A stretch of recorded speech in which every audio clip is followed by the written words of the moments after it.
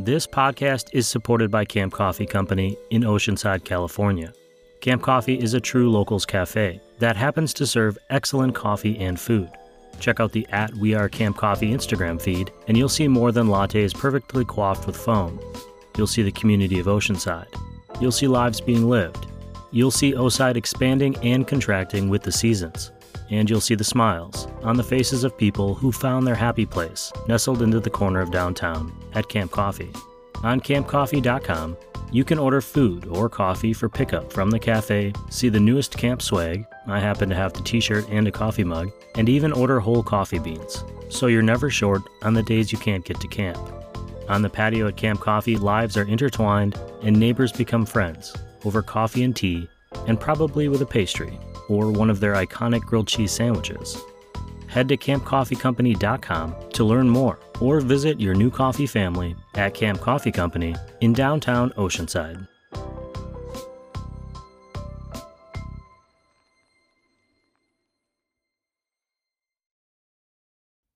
I'm very warmed up today. I've been doing vocal exercises in the form of eating breakfast and drinking coffee.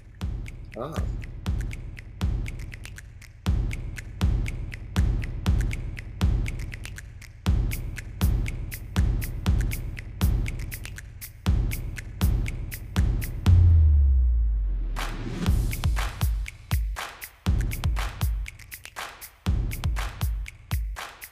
Hey everyone, welcome to this Coffee Smarter Chat, hosted by me, Ryan Wolt of Roast West Coast. This is the coffee podcast where we try to help you, the listeners and the readers of our coffee newsletter at roastwestcoast.com, make a better cup of coffee at home. I'm joined once again by my coffee sensei, Chris O'Brien. He's the founder and head roaster of Coffee Cycle Roasting in Pacific Beach, San Diego, California, which is probably the epicenter of the entire coffee world, if I'm not mistaken. Well, as coffee shops keep opening up all around mine in a quarter-mile radius, it certainly does feel that way sometimes. But I would definitely disagree in factual terms. But it's a good place to get a cup of coffee if you're coming to my shop. Absolutely. Well, that actually leads right into what we're going to be talking about today, which is kind of the growth of coffee over time. I think to enjoy coffee, to truly enjoy what I'm drinking, and this might just be me because I'm a little bit off the rails, I think it's important to learn context about how we got to this point where we have so much great coffee in condensed areas. Like where I live, I can walk to a half a dozen coffee shops and get a pretty good cup of coffee. You know, I know where you are. You can, well, you have your place and then everything around it seems, a little bit dulled, but it's still decent coffee comparatively, right? Absolutely. I apologize if there's another great coffee shop in that area, but I know that Chris's coffee is excellent, so I'm supporting it. So I'm kind of asking for a history lesson today. When I'm drinking my coffee in the morning, I want to kind of know a little bit about how we got here, where I can have this amazing cup of coffee just at my fingertips all the time, either at home or out in the world. Can you help us? Can you teach me? Absolutely. So confident. Well, I mean, I can tell you what I know, which is not everything, but I know enough that it could kind of help shed some light. And I think, both of us are kind of a similar age. And so we've kind of seen a lot of changes in coffee happen in our lifetimes. And so if we think back to coffee, I saw the other day, as I was on my phone, I saw this great video, which is a coffee commercial from, I think it was the 60s. It might have been the 50s, but it was a coffee commercial for instant Folgers from the early 60s. It was very funny and cute, and I really enjoyed it. But in it, this lady is making coffee for her husband, and her husband is quite verbally abusive about her inability to make a good cup of coffee. So not the cutest part of the commercial, but it's a different time. Then she gets clued in by her girlfriend that she should try instant Folgers, and she serves instant Folgers to her husband, and her husband gets very excited and says, "Wow, this is a great cup of coffee." And so this kind of older style of coffee where instant Folgers is a nice coffee. Maxwell House is good to the last drop. This is kind of the origins of where we start talking about coffee. And there was, in recent history, probably about 20-ish years ago, there was a lady named Trish Rothkub. And I do not know if I'm pronouncing her name properly at all, but it wasn't about it was about 20 years ago. Trish Rothkub, she coined the term third wave coffee, and it's become very, very heavily used in the coffee industry. Sometimes we call it the specialty coffee industry to kind of differentiate us from the Maxwell Houses and the Folgers that are still very present and out there in the world. We like to coin specialty as separate from Keurigs and some other devices that you might be familiar with. But all of us coffee professionals that really are trying to make coffee better or make it as best as it can possibly be, we tend to like this language that she coined. And if we start with that language and then we go backwards, we find that this Maxwell House Folgers era is sort of what we like to call first wave. Now, coffee's been around for longer than that, so it might be a bit of a misnomer. If we think about first wave coffee, we're thinking about pots of coffee at the diner, whether you get the orange handle or the black handle. That's the only kind of coffee you get out. Maybe you get an espresso with dinner, is maybe the only time you'll ever get espresso if you go to like a fancy restaurant that wants to be so fancy that they're Italian and they have espresso for dinner. But that's the only kind of coffee you would ever get out. You're never going out to buy coffee. You're making coffee at home. The coffee's coming from a can, almost definitely pre-ground or instant. There's no grinders you're getting at home. Maybe there's a hand grinder for home. What were you going to say, Ryan? I was going to say, and we're kind of talking about in the 30s, 40s, 50s, 60s, kind of that era of coffee. And I would add, this was just something I read recently and it was kind of learning more about, but during World War II, I believe, coffee was mandated to be part of the pack given to soldiers when they went overseas. And it created this immense demand for an instant coffee or a coffee that could be ground quickly on site, on the ground, because like cigarettes, it was essential to keeping the soldiers motivated. You know, waking up and having a cup of coffee made them feel like for a minute they were back at home instead of on the front. You know, it's interesting because, you know, not to tangent for too long, there's still a very large demand for instant coffee and some specialty coffee and some third wave coffee, which sometimes those terms are used interchangeably. We'll kind of get to that in a minute. They're trying to make instant coffees that are, you know, of a comparable quality to their really high-end specialty coffees that they're making in their shops. They're trying to give you that same experience in instant package in case you're traveling or at war against, you know, a dominating superpower. So if we think about first wave coffee, it's very easy to think about. We think about those cans of coffee.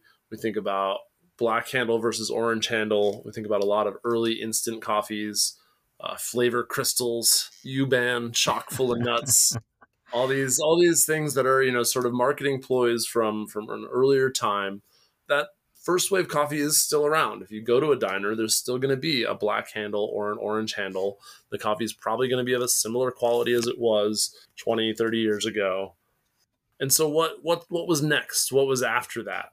And after that is when we sort of see the emergence of this concept of a coffee shop built around an espresso machine where drinks are made to order. And that espresso machine is a key component. And the espresso machine, as we know it today, didn't really come around until around the turn of the century, 1900 or so. And it really didn't become much more popular until much later. And there's certainly references to its emerging rise in popular culture, in some popular culture films and videos and things like that. I remember very distinctly there's a scene in the movie Anchorman where, you know, they're sort of portraying this time in the 80s or maybe even early 90s where there's a brief moment where the television newscaster goes, and here's a story about the cappuccino, a cup of coffee. Wait till you see how much it costs you, you know, and this kind of this joke around the idea that people are going to go to a place to buy nothing else except coffee, but they're going to get a cup of coffee that's made from an espresso machine using steam milk and someone who's trained to use that machine. And that's where this idea of second wave comes in. We're thinking a lot of like syrups added to espresso and milk. We're thinking, blenders and back. And when I talk about first wave versus second wave versus third wave, I usually use, the easiest example to think of a second wave shop that still is very prevalent today.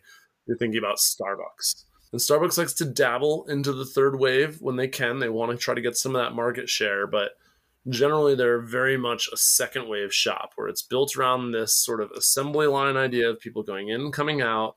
They're customizing their drink with syrups and flavors, and it's built around this espresso machine. And it's built around the idea of Starbucks having these blends of coffee that are consistent and that you can choose one that's going to be your favorite.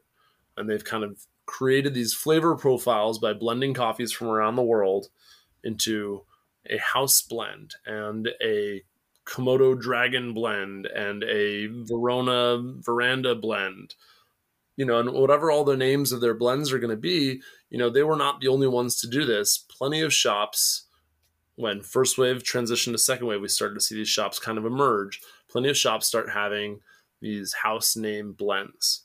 So blended coffees, and blending coffee, nothing wrong with it. In fact, it's kind of a wonderful, wonderful art that sometimes gets looked down upon in the third wave. But blending coffee is something that third wave coffee starts getting away from a little bit, because third wave coffee is an evolution from second wave coffee, where you still have that shop built around an espresso machine where you go to get a cup of coffee made just for you. And there are probably still going to be syrups and flavors that you can add to it, but the focus is going to be on the coffee itself, at least as far as where the owners and designers and roasters are going to be. They're going to focus on what we call single origin coffees. They're celebrating farm origin or producer origin. Where exactly did the coffee come from? Is it a blend? Is it a blend from 5 different farms in Guatemala? Is it a single farm? Is it from a single producing factory or mill in Colombia or Ethiopia or wherever it is you're getting your coffee from? You celebrate farm origin or producer origin, and you also celebrate coffee as a fruit. I would point out too, just the use of the terminology waves. I think as you're saying it, I'm almost envisioning it, but it's essentially kind of these overlapping time periods where there is change in kind of not just the theory, but in how we look at coffee and how we look at the industry and growth in technology and innovation as we go forward. But it doesn't all happen like on January 1st, 1985, we go from first to second wave. It happens over a period of a couple of decades even or longer. The first wave, I think you would say, is much longer than the second wave. The second wave transitioned to the third wave in roughly a period of 2 decades, the 80s and the 90s. And then in the late 90s, early 2000s, you start seeing that wave break into what you're talking about now, which is specialty coffee, if I'm not mistaken on my timeline. Yes. But again, it's not like you can look at the calendar and say on this day, at this, in this year, we switched. It doesn't work like that. Different parts of the world are treating coffee differently at different times, but these are general concepts about how we're viewing and valuing, I think, coffee. And I think, that's one of the reasons why she chose to coin it as a wave rather than, any other way of differentiating it. These are not coffee eras. These are not coffee periods. This is something that's ongoing and just is a helpful differentiator to help you think about what is the difference between a small micro roaster that buys coffee beans directly from a farmer and roasts them up, to, their peak of flavor versus a bigger company that's going and buying, thousands of pounds of coffee and then mixing them together to get a homogeneous product that tastes relatively the same year after year. Yeah, I would say there's a part of that too is just kind of the information the consumer has, in those first waves. And you're okay, regular decaf, dark, not so dark, Yeah. and then in the second wave, you're kind of going, oh, well, I want to add, these are other things I get to add into my coffee to make it unique to me. I can add whip or I can add foam or I can add raspberry white chocolate Monin syrups, or whatever it is. But you're not necessarily knowing a lot about the coffee's origin or information about the coffee itself. It comes from, Starbucks or Pete's or wherever. And then in the third wave, all of a sudden there's this transition where it's like, hey, appreciate this more. And here's why. Here's where it came from. You mentioned here's the farm it came from. Here's how we sourced it. Fair trade becomes a term people become familiar with, and we're not going to get into fair trade today so much, but just there was a time where, just like what we say is like a B certification today, that very first wave of fair trade was really innovative. And I remember going to a coffee shop in Madison, Wisconsin, that I think is still there. I'm going to look it up. And they had this big "We buy our coffee fair trade" sign in the window. And I had never seen that, and I didn't even know what it meant. And I asked, and I learned from that barista a little bit about the coffee market and how farmers were being treated and why they cared about that as a topic.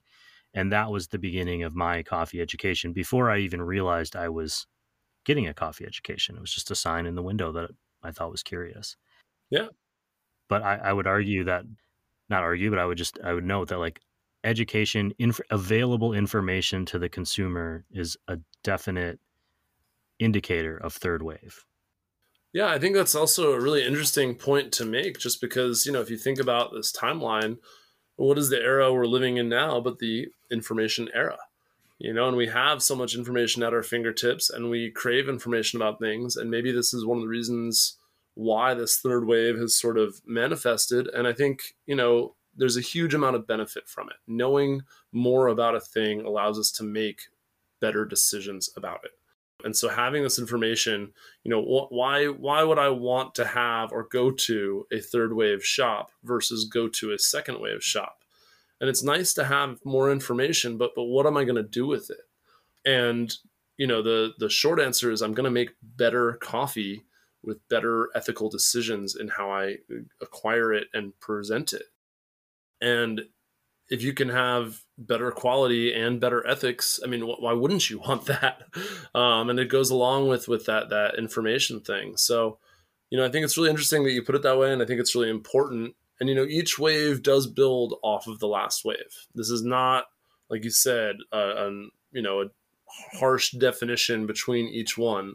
I mentioned that Starbucks tries to dip its toe into this third wave thing a little bit, where they try to have some, specific producer lots where the producer is large enough that maybe they can supply the specialty exclusive roastery shops that Starbucks has and whatnot. Because it's not just limited to one or the other. You'll find some really excellent specialty third wave roasters that make blends or have a blender and are very proud of their syrups, or, and that's okay. That there's room for all of that kind of overlap. You'll find third wave shops that are making instant coffees, going all the way back to first wave, because people do want that convenience and that comfort when they're out and about. And there is value in each of the third waves, each of the three waves. So, nowadays you'll hear people start talking about what is fourth wave and are we getting to it, and has it been long enough? And, I think the nomenclature, the language that we're using, this first, second, third wave, it's useful to a point, but we don't need to think about what is fourth wave. I mean, maybe one day it'll be really clear. Maybe we'll all agree on it one day. But I think there are going to be people that have issue with my breakdown of what I break down first, second, and third wave into. I have a fairly decent coffee education, and I'm always trying to improve it. I find these are the things that help break it down most easily. First wave, cans, pre-ground, black and orange handles. Second wave, espresso machine, making drinks fresh to order specifically for a person, customizable with syrups and house blends. Third wave, celebrating farm origin, that more information. And then also, along with that, because you have that more information, saying, what is this coffee? What flavors can I get out of it? Oh my goodness, it's a fruit. Celebrate that and try to find some of those flavors that are in coffee that were never exploited or celebrated in second and first wave coffee. What can we do now that we have this more information? because it does tie into that information factor. Is now that we know more about where our coffee comes from, oh my goodness, it's a fruit. And there's so many people that I talk to that have no idea that it grows in cherries. Are you a proponent then of saying we're not in a fourth wave or we don't even need that term? Or are you, because you're a very science forward shop. I mean, I know that you get into that stuff on a very nerdy level, which I say is a compliment. Thank you. And I've seen definite descriptions of a fourth wave, or I've seen people argue in favor of saying we're entering a fourth wave by crossing over into a more scientific era of coffee where we've kind of everybody knows, or we've been expanding the education available to people and the different ways that it's processed and on and on. But now we're looking at innovation from more of a technical and a precision standpoint. How do you feel about that terminology? Because what I pulled from what you said a moment ago was like the description in using the waves metaphor is valuable, but maybe we've gotten to a point where it's not needed as much. Yeah, I don't know if we're going to need those terms as much going forward. I know that they're really useful now in that breakdown there. If somebody else finds some use in breaking down something into a fourth wave, a quick Google search here tells me that fourth wave is direct and fair trade, organic, direct reinvestment to specific farmers and families. I don't know that that's that different from what I've seen and known in third wave. Now, maybe it's more differentiated just by the strictness of that definition, but I think when Trish originally broke that down and moving forward with it, it was a useful thing for all of us. I don't know if it's that useful to break that other one apart from third wave. And maybe it is to you. So if you want to have a fourth wave definition, maybe Google's right. Maybe somebody else has a better definition. Maybe Trish will come up with something in 5 years. Maybe it'll be somebody else. But I think that, it's useful now in that breakdown of first, second, and third. And if there's use in breaking it down further as we go further in time, we're going to find that out. But I don't feel a need to have a fourth wave breakdown definition yet. Fifth or sixth wave, I don't know which wave we're probably on by now, according to somebody. But I do know that breaking those first three down, or the three that we are confident in, is very useful just in terms of educating you as a consumer and educating, each other in terms of where food comes from and how that grows and evolves. Because it's not simple and straightforward. If you wrote farm to table on a menu 30 years ago, someone might be, I don't know, grossed out or something. They might think that's weird. So it's not just in coffee, but there are terms like that and things that we use that show that we're growing and getting better in our specific industry. And the coffee industry is very large. So it's important that we grow and get better. And I think that we're doing that.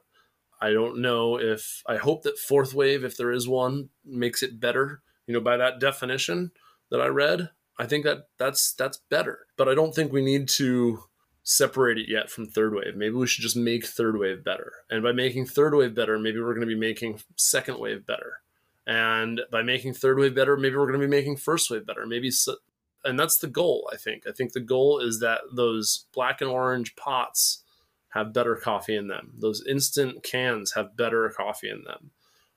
Those blends that your second wave shop presents, maybe they taste exactly the same, but maybe they're also more ethically sourced. And we know that there's sustainability both ecologically and humanitarianly going into those. So, when we break down those waves and when we think about getting better, it's not that we just want to get better so that we're better than the ones that came before us. We want everybody to get better. And that's why I think that breakdown of further waves isn't necessarily that useful, because we should all be getting better all the time. I would say that having all of this information is what enables the show to exist and enables me to make better cups of coffee. And by understanding how I'm connected kind of back through this history of coffee waves, the coffee that I'm drinking, which came from your shop and is now inside me, is also better. So, I mean, by that extension, the insides of me are better now because we've had this conversation, Chris. Oh, this conversation makes my insides better too. Thank you. For those of you who are disturbed, we'll be back again with like more practical coffee education in our next episode. But thanks for joining us on Coffee Smarter. Chris, thank you for being here and sharing all that knowledge for me. I'm always amazed at how this one niche industry can connect us through time and space. And just merely by drinking this cup of coffee, I'm connected to farmers in Guatemala right now, and also to soldiers on the front in the 1930s and 40s. And it's amazing how we are all wrapped around this one product. Well, thank you, Ryan, for having me, and thank you to everybody who listens. I really love this show and love sharing with everybody. So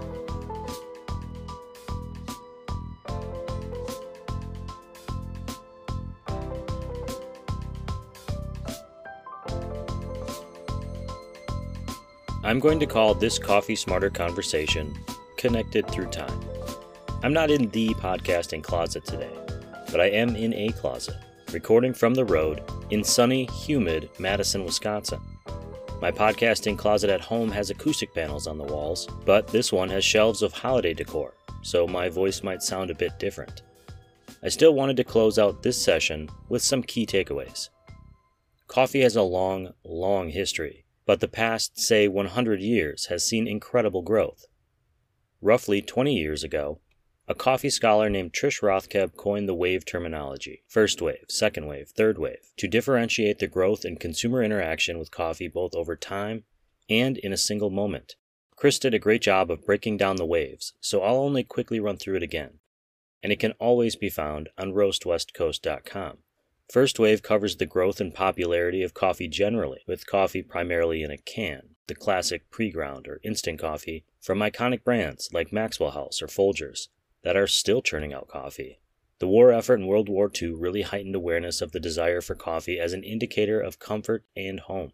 Thanks to companies like Starbucks in Seattle and Peet's in San Francisco, the second wave took off in the late 80s by creating a coffee shop culture with coffee drinks centered around the espresso machine. All of a sudden, what had been simple black canned coffee became an adventure with various sizes, flavors, and additives like flavored syrup, steamed and frothed milk, and even whipped cream. Coffee took another leap forward, into the third wave, near the turn of the century, with a new generation who had grown up during the second wave and saw that information was the key to creating a better coffee experience. The focus reverted to the coffee, the producers, and the means of production. New shops wanted to celebrate the coffee. Chris doesn't think we need a fourth wave designator at this time. Maybe a future generation will look back, as Chris and I have today, to determine with more clarity that there was a transition, and Chris acknowledges that not all coffee people will agree with that. I know some shops are referring to the expansion of the coffee drink and the focus on science and mixology as the beginning of a new fourth wave. Think coffee cocktails, and an increased focus on precision of extraction, not to mention cool things like playing with beakers and tubes to create the perfect cup of coffee. I'm not a science guy, but that sounds like a lot of fun, especially if I get a cup of coffee out of it in the end. Are we in the fourth wave, or surfing into one? Only time will tell. The goal in coffee generally is that there is better coffee in our cup across all waves, not retroactively, but moving forward as the industry expands. And that, my coffee-loving friends, is today's episode of Coffee Smarter. In the newsletter and in the show notes, I'm going to link to a show that Chris and I did together on the original Roast West Coast Coffee podcast several years ago about coffee waves. We go even further into the history, and if you want an even wider range of knowledge, I recommend the book Uncommon Grounds, The History of Coffee and How It Transformed Our World by Mark Pendergrast. You can find it online or in pretty much every major bookstore. Coffee Smarter will be back next week to chat a little bit about coffee storage. My apologies if you were here for that episode today. I mixed up my timeline a bit when closing out last week's show. It has been chaos through the summer here at the Roast West Coast Network headquarters, and even our remote headquarters, which is wherever we end up on the road. Thank you for listening to the show today. The goal of this Coffee Smarter podcast is to help you make a better cup of coffee at home. This podcast is part of the Roast West Coast Coffee Network. You'll find Coffee Smarter show recaps, details, and more coffee information at roastwestcoast.com. If you have coffee questions, please send them in. I've received a few recently that will be making the show in the near future. A big thanks to our readers and supporting listeners and our incredible coffee industry partners, including Coffee Cycle Roasting, Ignite Coffee Company, Maria Coffee, First Light Coffee Whiskey. First Light's original coffee whiskey just won a double gold medal That's twice as good as any old regular gold medal for taste at the 2023 SIP Awards in the flavored whiskey and moonshine category. It wasn't a surprise to me. I've already been drinking the award-winning coffee whiskey most evenings. Thanks to Cape Horn Coffee Importers, Zumbar Coffee and Tea, Ascend Coffee Roasters, Steady State Coffee Roasting, San Franciscan Roaster Company, Crossings Coffee, Acento Coffee Roasters, Camp Coffee Company, Hasea Coffee Source, and Mosher Coffee Company, who opened their newest location in Hillcrest a week early. If you're in San Diego, go check that out. It's a great neighborhood to explore with a cup of coffee in hand. And on top of the opening, Mostra announced another new location at the San Diego International Airport, coming in 2024. Thanks, Mostra, for supporting this podcast and continuing to push this show and coffee forward. This episode of the Coffee Smarter podcast has been written and recorded by me, Ryan Wolt. Chris O'Brien has joined me as an executive producer. Check out roastwestcoast.com for more Coffee Smarter content, and please sign up for the free or paid newsletter. I get a little notification when someone signs up, and honestly it brings joy to my coffee-filled veins to know one more human being has fallen down into the coffee rabbit hole with the rest of us. And with that, I'm out today. Be awesome and drink good coffee. Smarter.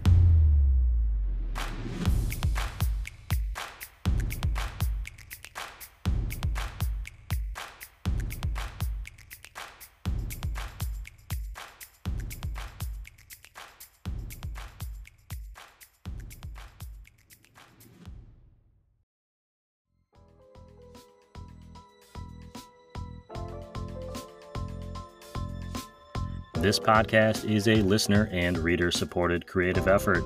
Some amazing listeners and readers have chosen the paid subscription to the Roast West Coast newsletter, which you can find on roastwestcoast.com. They are part of a growing community of people who appreciate craft coffee, learning about coffee, and being inspired by the guests on this show. This show doesn't survive without their support. So if you are able, and this show has been going pretty well with your morning mug of your favorite cup of coffee, please subscribe to the paid newsletter at roastwestcoast.com. Thank you for listening, thank you for subscribing, and thank you for drinking good coffee.